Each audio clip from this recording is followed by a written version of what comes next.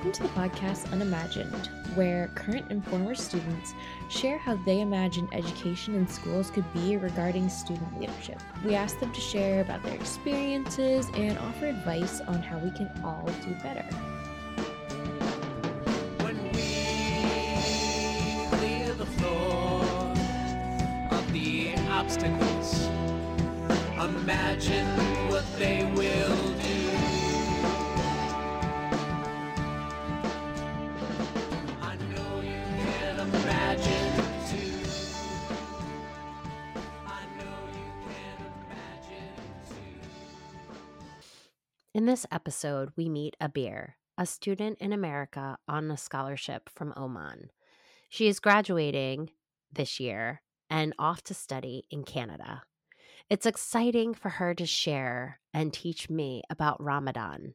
I must admit my ignorance for this incredibly wonderful religious observance, learning about the true understanding of Ramadan. Thanks, Abir, for joining us today. I was wondering if you might be able to tell me a little bit about yourself. My name is Abir. I'm 19 years old and I'm from Oman. I moved to the US to study and to complete high school and university. I was at university in Canada, but still outside of Oman. So, what are your goals and expectations for school? I think my goals as a student were to, as cliche as it sounds, work really hard to get where I want to be, to achieve what I want to, because I'm here on a scholarship. Therefore, working hard has always been one of my top goals and will remain one of my top goals, no matter where I am. I think as a career path, I'm majoring in international relations is something I'm passionate about, being the bridge between the connections of different cultures and backgrounds, and something I hope I'd be able to help in my future job. Can you tell me what you thought about your results from the VIA survey? I do think that survey surprised me. I expected to see teamwork and humor as well, but what I did not expect was to actually see bravery there. I don't consider myself brave. I try to take the braver route when I'm faced with a difficult situation, but in the sense of the word bravery, I'm a kind of a coward. Everything terrifies me. In a deeper sense of the I am scared to sometimes express myself, because what if this person doesn't like me? I'm trying to be myself regardless of all my other fears and everything else. If I'm not true to who I am, no matter where I am, I'm just not being myself. I will feel even worse afterwards. Kindness also surprised me. I think I am kind, but I think I value honesty and integrity more than kindness. I really do value honesty.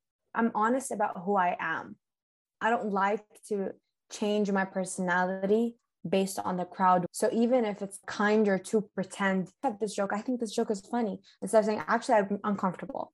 I would prefer to take the harsher route and be really, I don't when you say this. I know as a Muslim, you observe Ramadan, and I was wondering if you would be willing to share some information about what the observant consists of for you.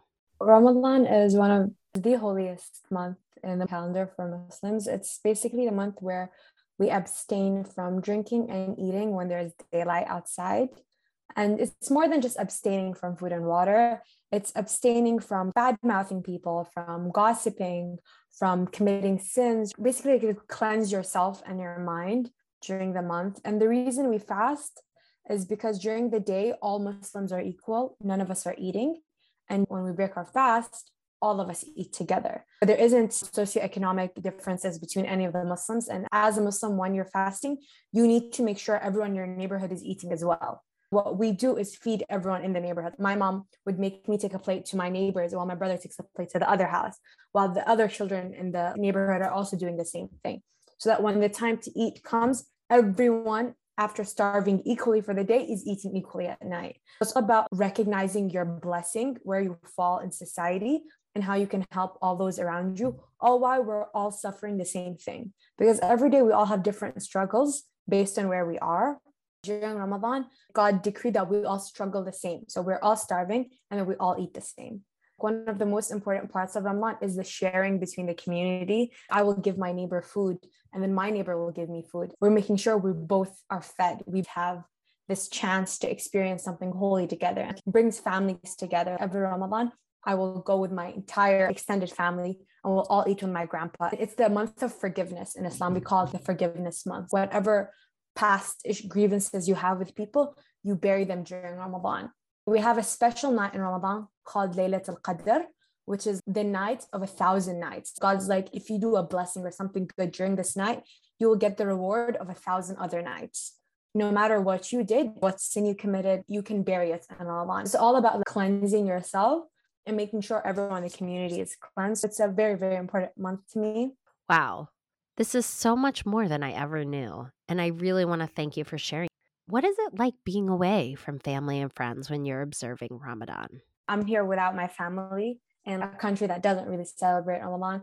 It was a struggle of homesickness, but also it taught me a lot of things. I value those things that I took for granted. I never knew how much I did getting up, setting the table with my family, cooking, running to the neighbor's house, giving them food. I never knew that those were things that I associated with Ramadan until I came here. I feel sort of empty because I don't have that kinship with my community. It highlights that truly the essence of Ramadan. What about the implications of being in school during Ramadan? Is there any real difference between the way school changes during Ramadan in Oman? It didn't really impact me as a student back in Oman because the entire country would adjust to Ramadan. We'd have shorter hours of school. All the restaurants would be closed during the day, open at night. Everything was easier. Here, it did impact me because the fasting hours are longer. I would have to fast from 4 a.m. to around 8 p.m. It was difficult and nothing would adjust. I would be expected to continue my 9 to 5 day while abstaining from food and water, which was tough.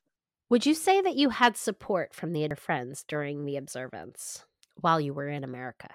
I think my community supported me, especially my friends. It's not the ignorant type of curiosity. It was the genuine interest and their fascination that really helped. And how they would, for example, if something good or delicious was during for lunch, they would keep it for me to have it afterwards. Those little actions that really help a lot. 3 teachers wanted to join, but I think telling someone you're not going to eat or drink for 17 hours off the get-go, that's kind of scary. So I think they were hesitant, but my friend told me that his roommate helped and he did the entire day. But I think last couple of hours, he kind of caved in and drank water, which honestly, him going at least more than 12 hours is mind-blowing for me because for me, it's easy. I've practiced this since I was a child, since I was like 9 or 8. We do it in steps. When we're kids, we have this thing called Qaran Qasho, which is in the middle of Ramadan. If you want to teach kids how to fast when they're young, you let them fast only to the middle of Ramadan. You don't let them complete the whole month. And then you give them this Qaran Qasho. It's a huge party. It's like Halloween, basically. We just give candy. And then you give them this Qaran Qasho. You fasted 15 days. Congrats. As a kid, I went through that. And then I continued the 30 days. And at the end of the 30 days, we'd have Eid, which is our parents would give us money. So it's like how you kind of build it up.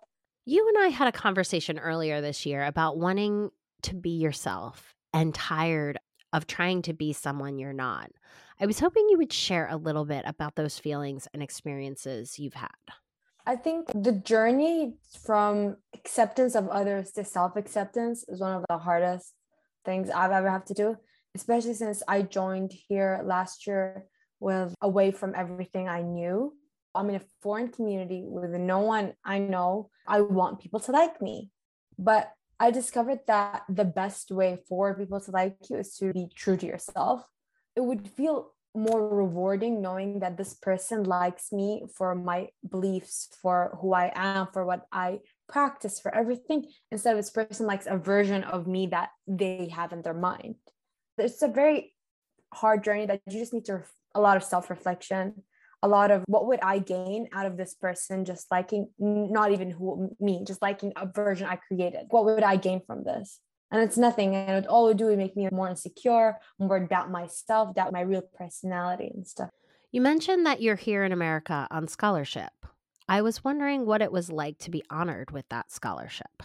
I'm so incredibly grateful. I can't even begin to describe how grateful I am for my scholarship, because they provide me the opportunity to study. Even though I'm very grateful and those are the opportunities they provide me, it does come with struggles. I need to maintain my grades academically. not even academic struggle, it's a lot of personal struggle. A scholarship is a competitive environment. People you consider your friends are also your competitors. So it's all that mental drainage of, I want to succeed, but I also want my friend to succeed, but only one of us can succeed. I guess I never really considered the competitive nature of applying for a scholarship. I just assumed no one knew the others applying. It's that inner struggle of, I want it to be me, but I love this person and I also don't want them to suffer. The best way to navigate a situation like that is to push yourself to always be motivated, because you will be motivated in a situation like that, to want the best for yourself and for others. A lot of people forget that when they get competitive, they try to do whatever they can so they get to win, so they get the thing, which I understand. I also want that, but I think a better way to get that is to push yourself and your friends towards it. Because in the end, you're on equal ground and whoever gets it, gets it. Instead, you just push yourself and you push everyone away. And will it be worth it when you do get it? Will the person you've become, a person who's driven by competition, who disadvantages their friends on purpose, is that worth it? Is that the type of person you want to be? I always had this mentality that I'm going to work really hard to get this because it's something I want. But at the same time, if anyone asked for my help, if my friends wanted anything, I would do that. I would help them. So that, because I want to get this, but I also want them to get this. So if we're helping each other, I'm going to benefit and they're going to benefit and there's no losses. And whoever gets it just gets it. I think when I did get it, my friends were very happy for me because we're friends. There were some people who I was friends with, and then I realized they're the type of person who only they want to succeed. That broke my heart. I'm glad we're no longer friends, because you want people who only want the best for you, who'll strive for the best. I think just like having a healthy mentality of, I want to succeed, but that doesn't mean I succeed at the price of other people. I succeed with other people alongside me. We can be equals. So I think having that mentality is the most important part. It sounds like these are pressures you put on yourself. Do you feel the same pressures from your family? I give myself this pressure. My scholarship, they're really great and they want me to do the best I can be and they're supporting me. But I think personally, I wish to do better. And it's back to my own insecurities, I guess. So I think I can accomplish better. So I wish I want to push myself forward. But I think also recognizing when, okay, this is the hardest I can try and I can't really go, I've tried hard and this is where I reached and I should accept that is very, very important. And I'm towards the end of the school year right now. So I've accepted that this journey has come to an end. I'm happy with everything I've accomplished here. So I hope I remind myself of this when I first start university. I hope when I join there, I try hard, but not too hard. Because balancing academic life with social life, family, all those other stuff is very, very important. Because in the end of the day, whether you get an A, it doesn't really matter that much, especially if it's at the cost of your mental health. Do you know anyone else who had studied abroad? My mother and my sister both studied abroad outside of their countries. I felt that I wanted to continue the line of women in our family studying abroad. Thought it was a cute little thing, as well as my sister talked about how when she studied in America, she learned independence and how to handle situations. And she said she matured really quickly because she understood the reality of the situations. Like when she went back to Oman, she knew who she was. Do you think the experiences that your mom and sisters had, do you think those experiences influenced your experience? Knowing yourself is a long journey.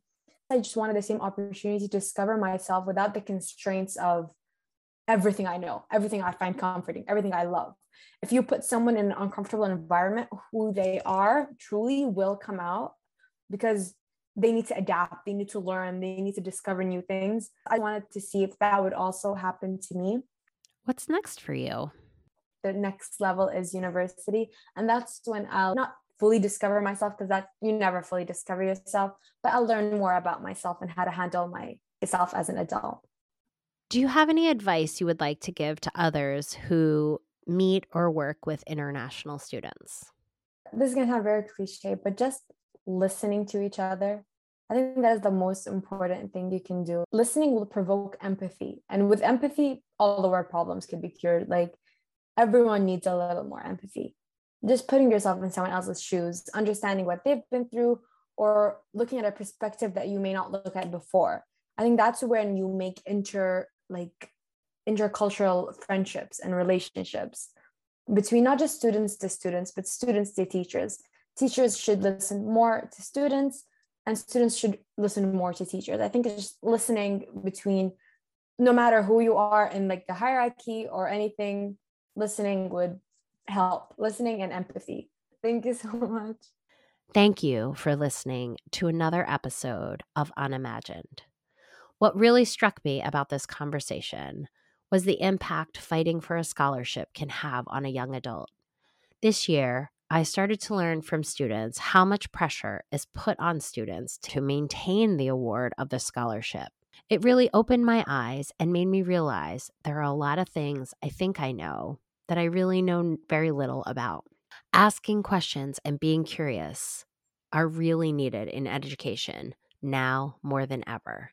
What was something this episode brought up for you? Remember, share the episode, comment on an issue you think I should ask a student, or help me connect to another student. You can follow me on all social media platforms at Peers Not Fears. The theme music for this podcast, Unimagined, was written and produced by another fellow educator, Keith McClendon.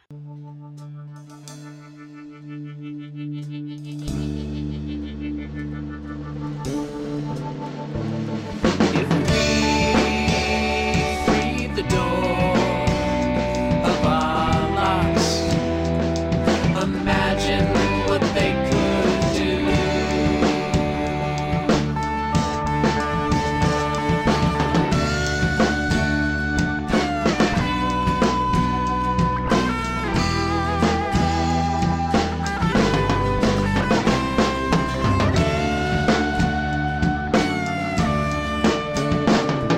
When we clear the floor of the obstacles, imagine what they will do.